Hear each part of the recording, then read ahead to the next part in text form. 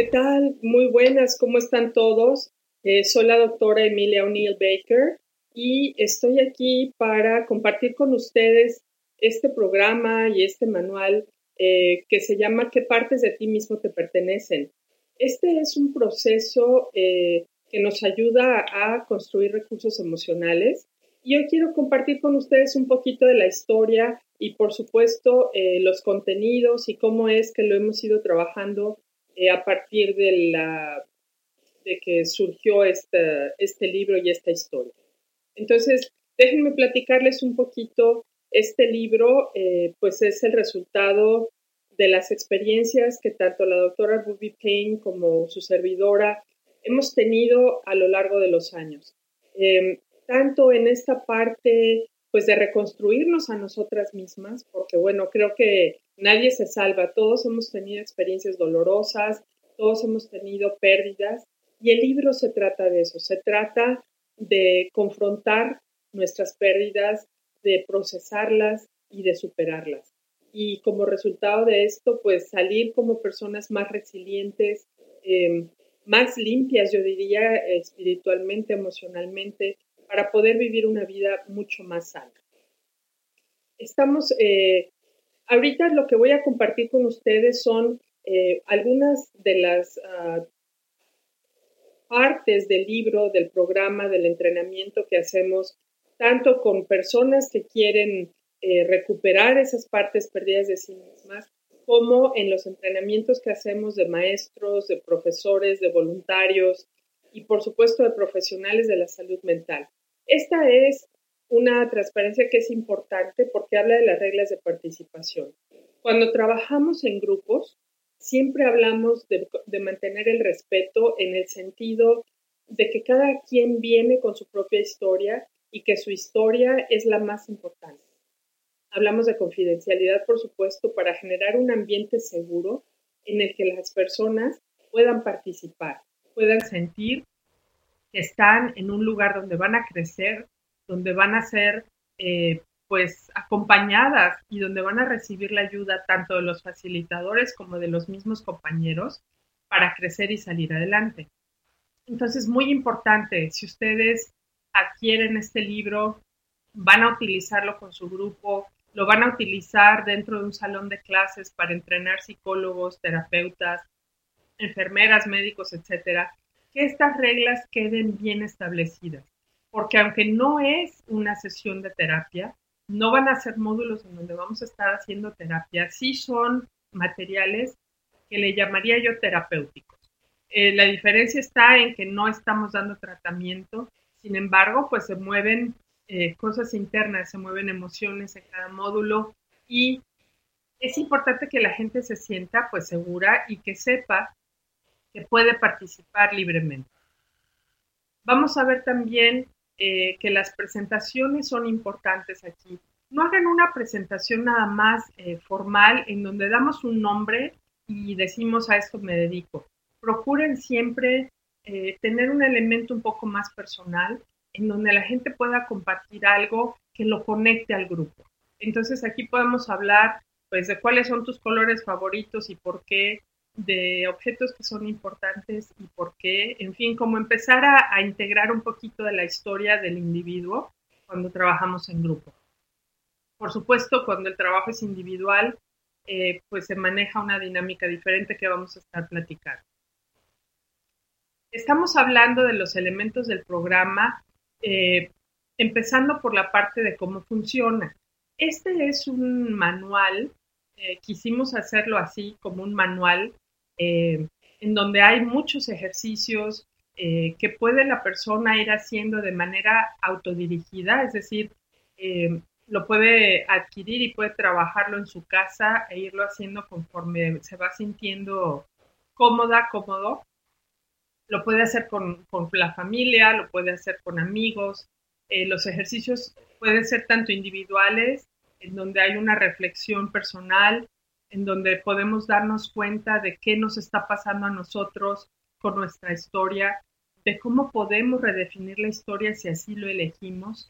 Y también tiene actividades grupales, en donde estamos hablando de lo que ya comentamos, ¿no? De trabajar en pares, de trabajar en triadas, en grupos pequeños, grupos grandes, y se puede ir procesando este material con los alumnos, con las personas que están en grupos de autoayuda, y es muy enriquecedor. La experiencia me ha dicho y me ha mostrado cómo la gente crece de verdad de manera significativa cuando tiene a un otro. Cuando hablamos de resiliencia, estamos hablando de eso, estamos hablando de resignificar mi vida o significarla a través de la existencia del otro. Juntos somos más fuertes, juntos somos capaces de superar cualquier adversidad. Vamos a ver también, este modelo es extraído de la terapia gestal, en donde estamos hablando de estos elementos y se mueven siempre a través de todo el programa. Uno es la conciencia, o lo que llamamos el darse cuenta, en donde decimos, cuando yo me doy cuenta de dónde estoy, puedo también empezar a tener una visión de futuro, puedo empezar a tener una idea de lo que quiero hacer, de lo que quiero cambiar. Por supuesto, el darnos cuenta implica también una responsabilidad. Es decir, ahora que me doy cuenta que tengo estas debilidades, soy responsable por ellas. Así como también cuando me doy cuenta de mis fortalezas, soy responsable de hacer buen uso de ellas. Yo creo que las personas que son resilientes, hablamos de resiliencia como esta capacidad de levantarnos ante momentos adversos, no solamente aprender de la experiencia, sino salir fortalecidos. Entonces, esa es la responsabilidad de la que hablamos en este círculo. Es darme cuenta de cuál es mi fortaleza, cuál es mi debilidad, hacerme responsable por ellas, ver mis pérdidas y decir, estoy consciente de estas pérdidas y de cómo ellas me afectaron, y ahora me hago responsable de cómo voy a vivir mi vida a partir de esa conciencia. Viene, si ustedes se fijan, esta parte de lecciones, en donde a partir del conocimiento de mí misma, a partir del darme cuenta de lo que me pasa, yo puedo ahora elegir. ¿Se fijan la importancia de este ejercicio, digamos, continuo? El darme cuenta y el hacerme responsable me hace libre para cambiar, para crecer. Entonces, tiene un gran peso, como pueden darse cuenta, ¿no? Yo puedo elegir también no cambiar, puedo elegir quedarme con mi dolor, puedo elegir quedarme derrotada, pero también me tengo que hacer responsable de quedarme así. Entonces, bien importante dentro de este programa el ayudarle a las personas o darnos cuenta a través de los ejercicios nosotros mismos que yo puedo elegir. Acuérdense, la persona resiliente es la que elige, es la que dice voy por este lado porque así lo decido yo. Ya nadie más decide sobre mi destino. Aquí vamos a ver también dentro de este manual, de este libro, la importancia que tiene la energía. Aquí manejamos la energía como lo que mueve todo nuestro ser. Mueve nuestros pensamientos, nuestros sentimientos, mueve nuestra conducta. Entonces, aquí lo que trabajamos muy fuertemente dentro de este libro, dentro de este programa, es, como ya dijimos hace un momento, el darnos cuenta de cómo estamos manejando nuestra energía, de cómo la invertimos y en dónde decidimos a cada momento colocar. Si ven, la energía también se mueve como lo que llamamos el estrés. Normalmente, cuando decimos la palabra estrés, y yo les pediría que ahorita lo pensaran, se piensa en palabras como cansancio, irritabilidad, enojo, falta de sueño, molestias gastrointestinales, etcétera, ¿no? Se piensa como en términos negativos. La cosa es que el estrés es algo positivo. El estrés nos ayuda con esta respuesta famosa que llamamos de lucha, huida o parálisis. Entonces, me mantiene vivo. Cuando el cerebro percibe peligro, me ayuda a huir, a protegerme o a prepararme para luchar. Y también el estrés positivo es el que me ayuda a lograr mis metas, es el que me mantiene despierto noche tras noche, estudiando para un examen, o terminando un proyecto que hay que entregar o cuidando de mis hijos. En fin, el estrés tiene esta parte positiva que todos utilizamos día con día. Entonces, si vemos el estrés como energía, es una energía muy positiva que nos va a ayudar a salir adelante. Desde buscar abrigos si hace frío, alimento cuando tengo hambre, hasta titularme o superar pues la adversidad y ser más resiliente.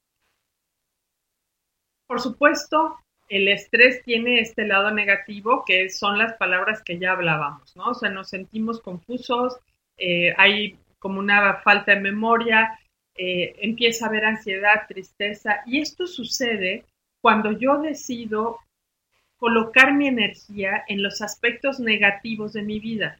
Cuando me paso el día entero preocupada porque no están saliendo las cosas, en lugar de ocuparme en buscar soluciones.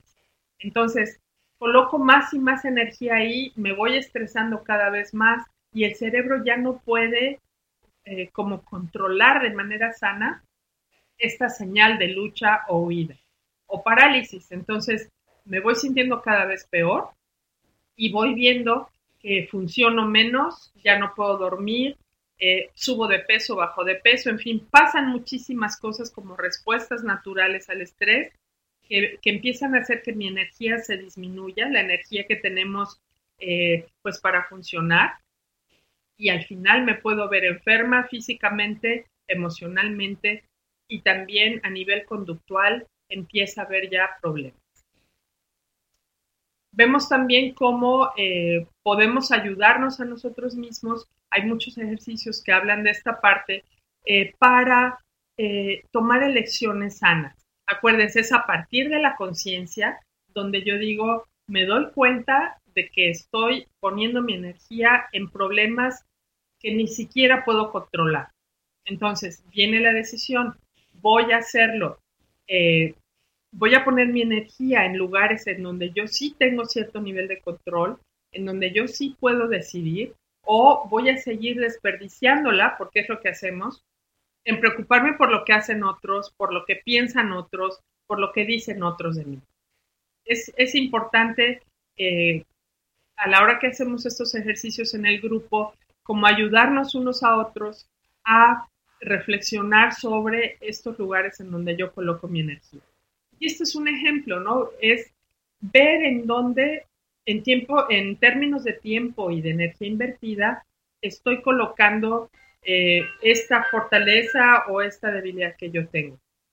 Hablamos, por ejemplo, de la energía de reserva, en donde vemos que es la energía que yo utilizo para hacer aquello que realmente me gusta, ¿no? Los pasatiempos, los intereses, y hablamos de elementos como el trabajo, las relaciones personales, el autocuidado, el sueño y los alimentos, que serían esta parte de sobrevivencia, o las ansiedades, preocupaciones y miedo. Este ejercicio tiene mucha fuerza porque podemos ver que a veces el tiempo que yo le dedico a este último elemento, que es la ansiedad, la preocupación y los miedos, ocupa la mayor parte de mi vida.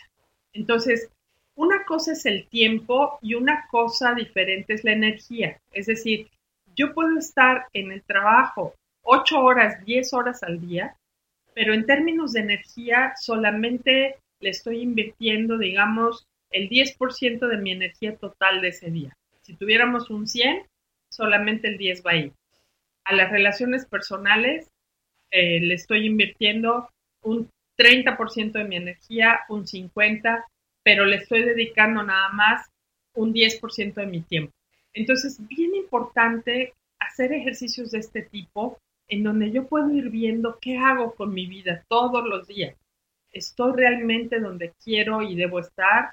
¿Estoy donde me siento más derrotada, donde me siento más enojado? ¿O estoy haciendo cosas para cuidarme a mí misma, en donde pues este tipo de ejercicios son parte de ese cuidado?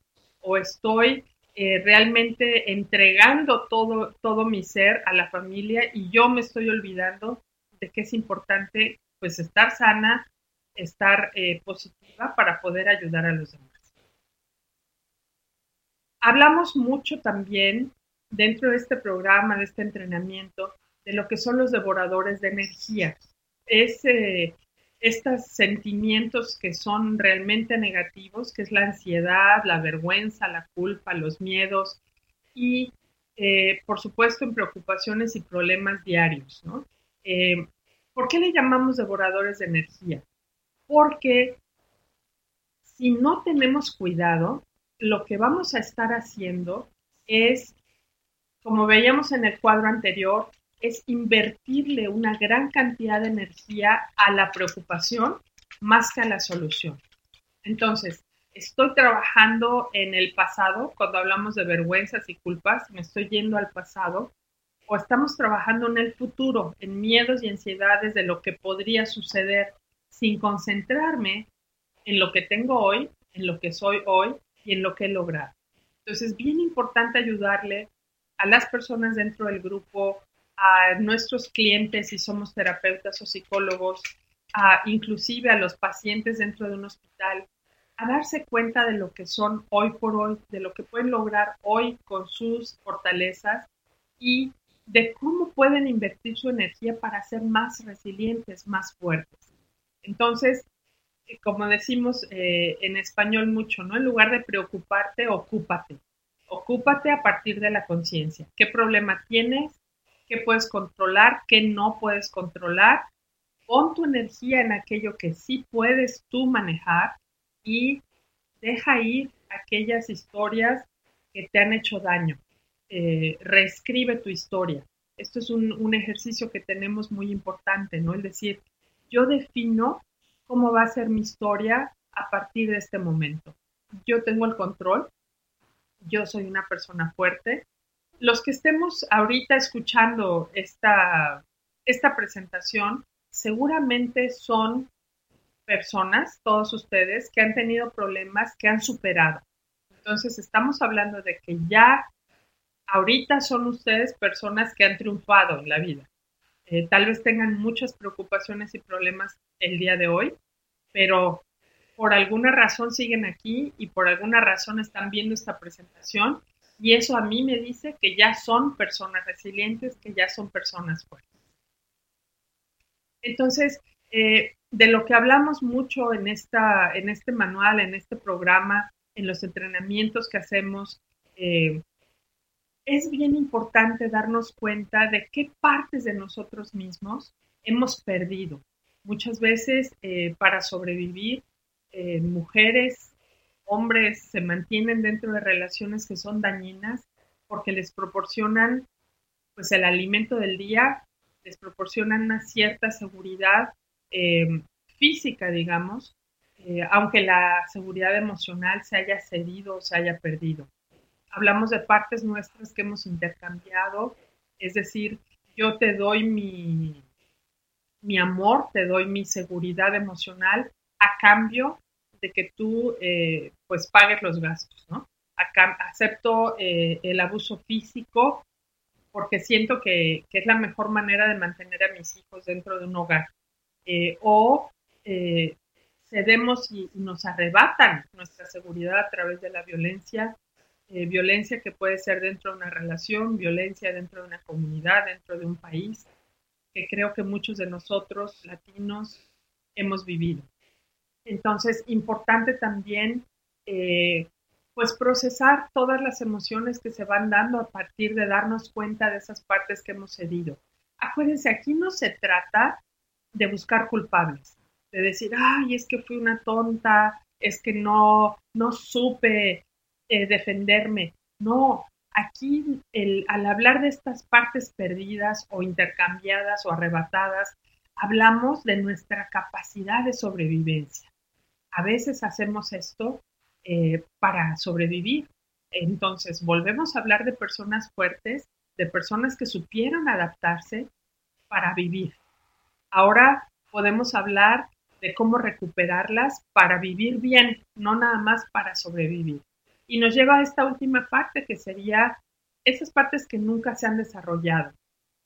Yo he trabajado muchísimo en universidades y a veces nos llegan alumnos que vienen no muy bien preparados en la parte de escritura, de redacción, Y a la hora que llegan a la universidad, los profesores exigen ahora documentos bien escritos, con buena ortografía, en donde pueden reflexionar, cuestionar, comparar, y los alumnos no pueden. Entonces, vemos a los maestros frustrados porque creen que el alumno no tiene interés, pero en realidad lo que pasa es que nunca se le enseñó al alumno cómo redactar de manera correcta. Venimos de un sistema educativo que de pronto es muy basado en memorización más que en reflexión, y ahora les estamos pidiendo que reflexionen y critiquen. Entonces, nosotros como profesores universitarios o como mentores de gente más joven, tenemos ahora que darles esas herramientas, les tenemos que invertir tiempo. Hay profesores, hay mentores, hay profesionales que lo consideran una pérdida de tiempo. Yo lo considero una inversión. Entonces es ayudarles a desarrollar eso que nunca pudieron desarrollar. Lo mismo pasa con las emociones. A veces creemos que la gente es capaz de manejar su enojo, es capaz de manejar su frustración, pero se nos olvida que no siempre se le enseñó a ese niño a desarrollar esa tolerancia a la frustración, que los ejemplos que tuvo cuando estaba creciendo dentro de la familia fueron de violencia, de abuso, donde no hubo una demostración amorosa o donde se creció creyendo que el amor era violencia. Ustedes saben, a veces dentro de los ciclos de violencia hay eso, ¿no? Hay el golpe, el grito, el abuso y luego el yo te quiero, pero tú me hiciste enojar. Entonces, dentro de este programa lo que queremos es ayudarle a la persona a encontrar otra forma de definir el amor, a encontrar otra manera de desarrollarse, de estar consigo misma y de estar con los demás. Entonces, es explorar y decir, quizá yo nunca aprendí a discutir de manera sana. Quizá yo nunca aprendí a estar en una relación en donde también hay ternura, donde también hay respeto por los demás. Entonces se explora mucho dentro de este libro, de este manual, y dentro del entrenamiento que hacemos con los profesionales, con los voluntarios o con personas de la comunidad, esta parte. Vamos a ver qué tengo, qué me falta. Por eso tenemos esas piezas del rompecabezas en la portada, ¿no? Es qué piezas me falta desarrollar, crear para incluirlo dentro de nuestro programa. Vamos a ver ahora también esta otra parte, en donde hablamos de cómo las relaciones van a afectar partes de nosotros mismos. Vamos a hablar de cómo estas relaciones van a ir afectando nuestra forma de estar en el mundo. Vamos a ver también dentro del programa una parte que es bien importante. Cuando estamos en relaciones de abuso, nosotros empezamos a crear una historia para justificar estar dentro de esa relación.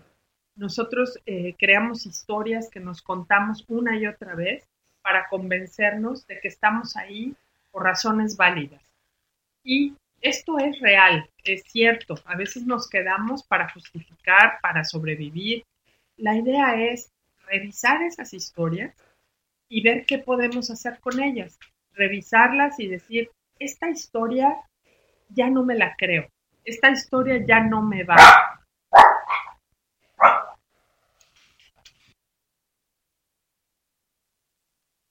Mil disculpas, estamos en casa y los perritos se asustan con los truenos, así que bueno, tuve que detenerme un minutito para ponerlas en un lugar donde se sientan más seguras. Bueno, en fin, estamos hablando de estas historias que nos contamos sobre nosotros mismos y lo que decimos es eso. Yo voy a revisar qué cuentos me estoy contando, qué historias me estoy diciendo para vivir de la manera en que vivo. Y voy a ver si estas historias todavía me van o no, si son sanas o son simplemente para sobrevivir. Bien importante entonces, y hay muchísimos ejercicios que podemos trabajar dentro del libro para revisar estas historias y ver a dónde quiero llegar. Una de las historias que yo creo que nos contamos mucho culturalmente hablando tendemos a jugar esto, es este triángulo que se llama el drama y es de un autor, Cartman. Él nos habla de cómo en diferentes momentos de nuestra vida, en diferentes relaciones, vamos a estar jugando diferentes papeles y de ahí surgen estas historias. A veces soy un rescatador, a veces me convierto en una víctima y a veces me convierto en una persona abusiva, en un acosador o en lo que le llaman ahora el bully. Este triángulo de Cartman ha sido uno de los ejercicios que más poder tienen dentro de este programa. El darme cuenta cómo todos jugamos todos estos roles en un momento dado. Sin embargo, a veces nos quedamos como dentro de uno de ellos de manera más intensa, digamos. Entonces, aquí vemos cómo una persona puede ser una rescatadora, hablemos de nosotros como terapeutas, hablemos de nosotros como padres de familia, en donde nos da por continuamente estar rescatando a los demás. Invertimos nuestra energía en los otros, invertimos nuestro tiempo, todo nuestro ser en estar constantemente rescatando a alguien. Cuando hablamos de relaciones de abuso, cuando hablamos de adicciones, estamos hablando de la persona que justifica al otro porque bebe y que cuando bebe abusa de mí. Me golpea a los hijos, pero cuando está bien es bien lindo. Entonces, si se fijan aquí, yo rescato a la persona adicta, no sin cobrarle factura. Entonces, cuando está dentro de su fase pues de estar bebido, de estar bajo la influencia de drogas, yo soy la víctima. Yo sufro el abuso y me lo aguanto. Al día siguiente, cuando viene la cruda, me convierto también no solamente en la víctima, en donde le digo cuánto daño me hizo, cuánto me hace sufrir, sino que de pronto también le paso factura y me convierto en cierto modo en un abusador. En donde, claro, tú me tratas de esta manera y ya no te soporto y eres un desgraciado, ya sabemos las palabras. Pero también al mismo tiempo le estoy pasando a la persona su cerveza para que trabaje con la cruda. Entonces, si se fijan, estoy rescatando, estoy siendo víctima y abusadora al mismo tiempo. Entonces, a la hora de revisar esto, vemos cómo aplica de 1000 maneras. ¿Cómo le hago yo sentir a los hijos, por ejemplo, que soy la constante víctima porque ellos se van a divertir y yo me quedo aquí sola? ¿Cómo lo hago con mi pareja cuando tiene que trabajar tarde y me encuentra de mal humor? En fin, darnos cuenta de estos triángulos en diferentes fases de nuestra vida es muy, muy importante porque entonces, como dice Cartman, para salirme de este triángulo, simplemente tengo que salirme. Suena como muy tonto, pero si no me doy cuenta de que lo estoy haciendo, pues ahí me quedo y sigo jugando los diferentes roles. Si me doy cuenta que estoy trabajando demasiado como una rescatadora, puedo tomar la elección, acuérdense, a partir de la conciencia, la responsabilidad y la elección y la libertad de decir, ya no voy a estar rescatando a todo el mundo todo el tiempo, ya no voy a estar abusando de esta persona ni verbal, ni física, ni emocionalmente, y tampoco voy ya a jugar este papel de víctima porque ya no me queda. Es como zapatos que ya aprietan. Entonces esto se trabaja extensivamente dentro del entrenamiento, del programa y de los ejercicios que vemos. Y bueno, lo que vamos a ver también es cómo a través de todos estos ejercicios que hacemos, a través de ayudar a nuestros clientes, a nuestros pacientes, a nuestra misma familia, a los amigos, a trabajar cada una de estas partes, a darnos cuenta, por supuesto, nosotros mismos, de qué es lo que nos falta recuperar, desarrollar, pues vamos generando esta reintegración. Creo que esta palabra es bien importante. Acuérdense, aquí no hay culpas, aquí no hay de que si fui una tonta, de que si me equivoqué, de que me me he convertido en el trapo de todo el mundo. No, aquí es darme cuenta que puedo recuperar estas partes y que puedo hacerlo a través de un ejercicio continuo de conciencia, de responsabilidad, de elección de mi libertad, en donde puedo trabajar con hábitos.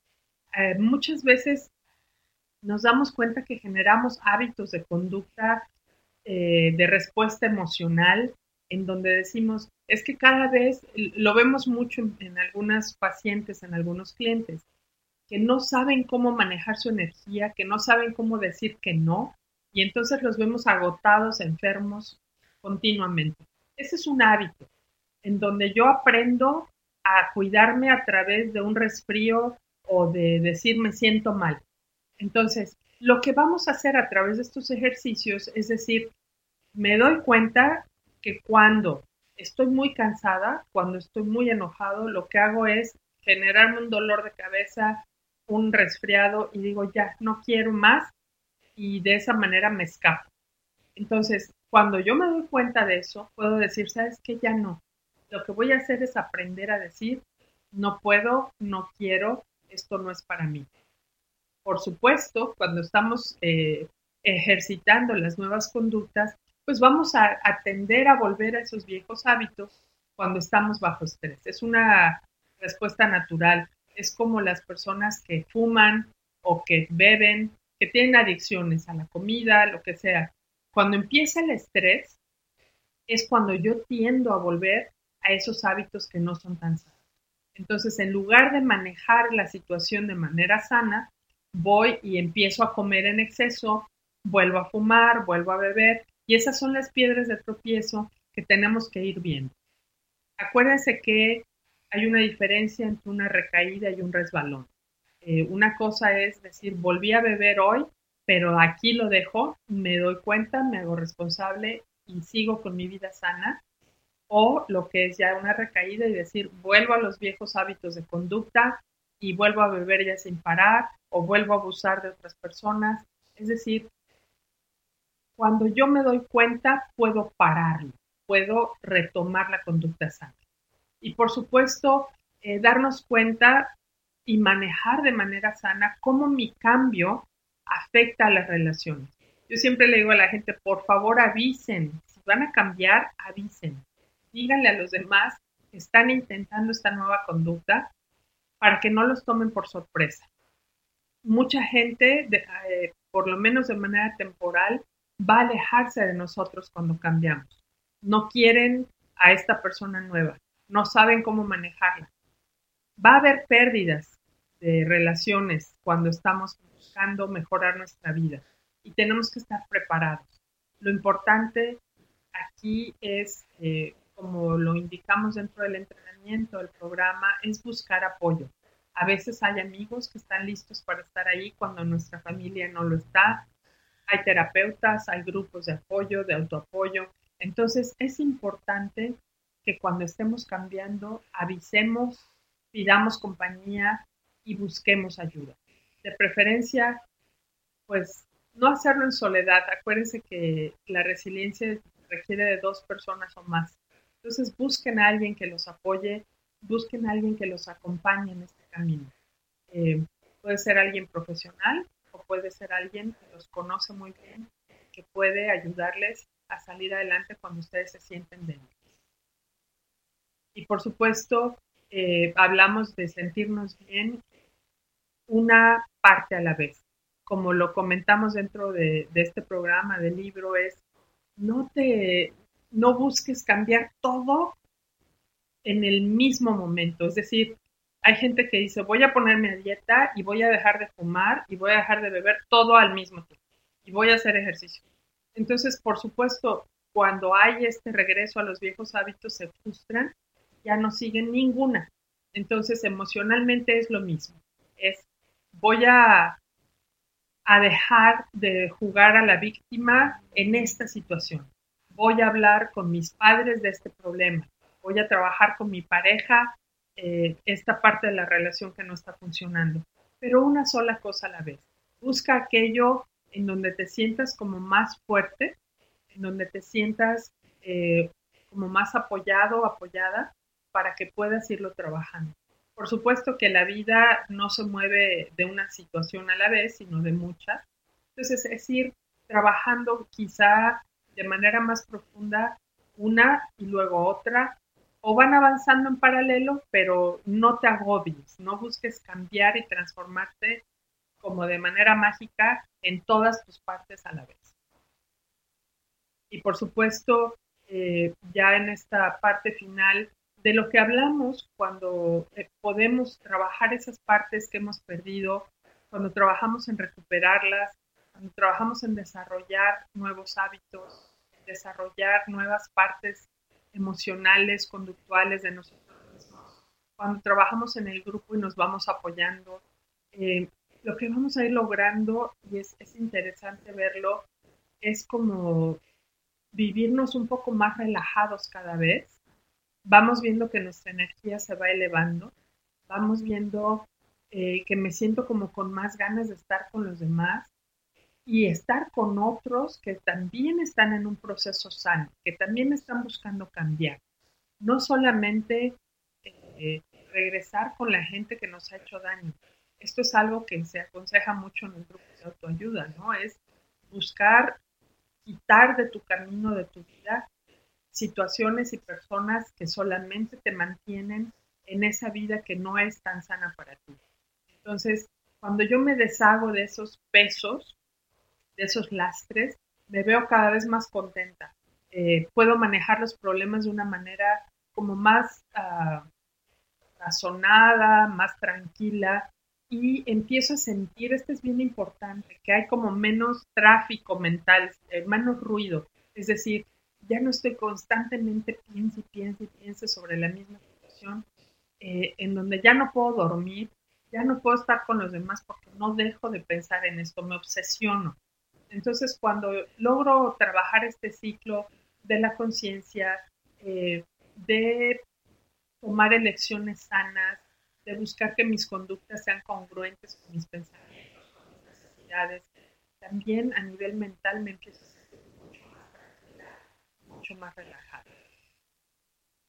Aquí esto que les comentamos, pensar menos y saber más, a lo que yo me refiero aquí es como a desarrollar una sabiduría más profunda, en donde ya nada más, o ya no nada más, estoy, como les decía, pensando y haciéndome bolas con mil pensamientos, sino que estoy ya centrada, estoy consciente y puedo decir, esto puedo, esto no puedo, esto quiero, esto no quiero.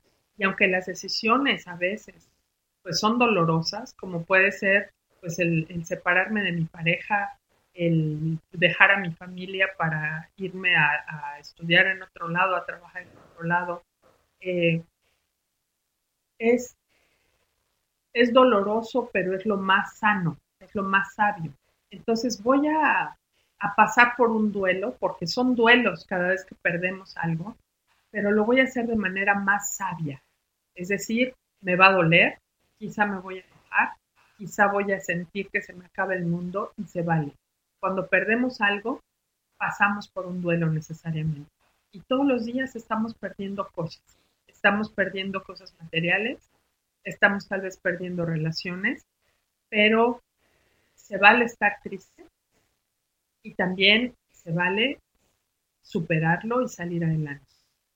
Y como un último punto, también nos está este programa desarrollando la capacidad de, fíjense qué importante para mí ha sido esto, evitar entrar en relaciones dañinas antes de enredarme ahí y ya no encontrar la salida. Antes para mí era mucho esta parte de meterme en relaciones en donde decía yo que sí a todo, gastaba mi energía tratando de cambiar el mundo, de tratar de cambiar a otras personas y después para salir era terrible, era una inversión de energía que me dejaba completamente agotada.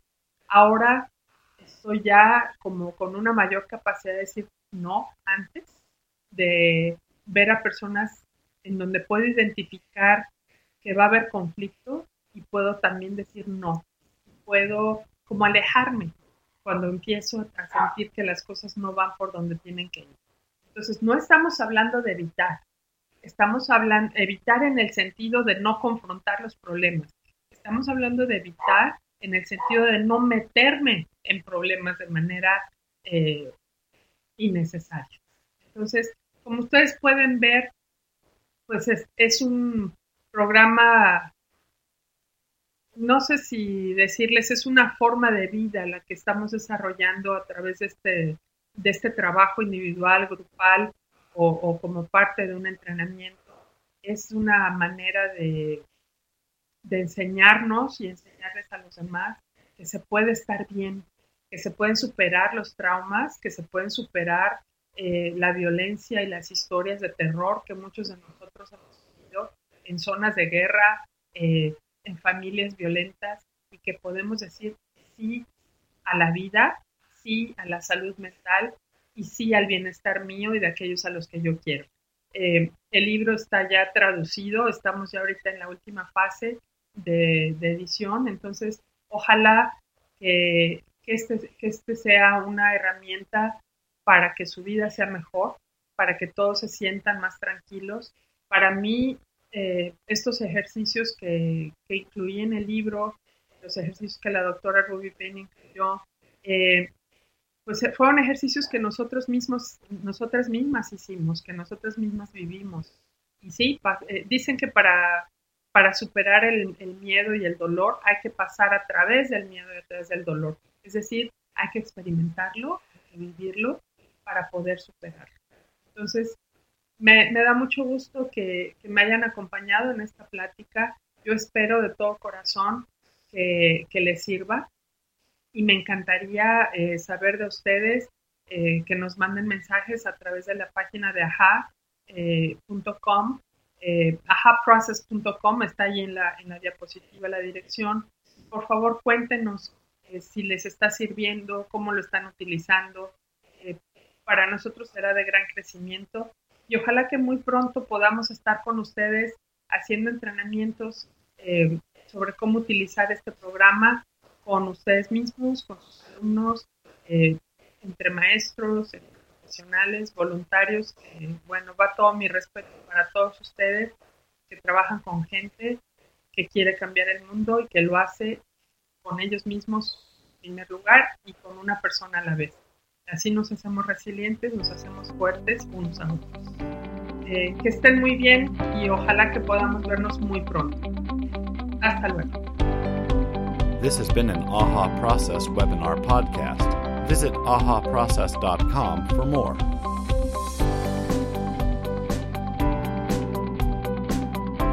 Royalty-free music courtesy of sound.com.